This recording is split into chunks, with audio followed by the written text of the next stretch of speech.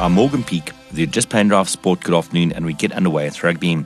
The Lions expect nothing less than a tough day at the office when they tackle the Jaguares on Saturday afternoon in the quarterfinals of the Super Rugby.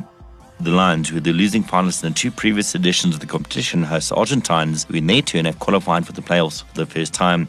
In the 6 previous meetings between the two sides, the home team has won each of those games.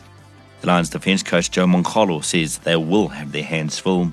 What makes them different is that the tempo that they play at, they thrive on quick ball, also the unpredictability. So you're never at rest really until you've got the ball in your hands. Absolutely dangerous from turnover. So the unpredictability and the ability to handle the ball for many phases is probably what I'll say sets them apart from the other attackers. Saturday's quarterfinal at Ellis Park kicks off at 3:05 and at 10:25 in the morning the Crusaders host the Sharks in Christchurch.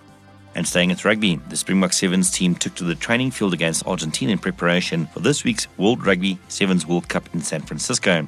The Blitzboks, who were eliminated in the quarterfinals during the 2 previous editions of the World Cup in Dubai and Moscow, backed themselves to lift the Melrose Cup for the first time. South Africa are set to face either Chile or Ireland in the opener, and the Blitzboks stalwart Werner Cook says they are ready. We had a great session against Argentina. It's always a nice training session if you can train against a proper team. And going into this weekend, playing against Chile or Ireland, we have to be on the top of our game, especially with the knockout stages from the beginning. The Blitzboks kick off their campaign at 6:15 on Saturday morning. And finally, golf.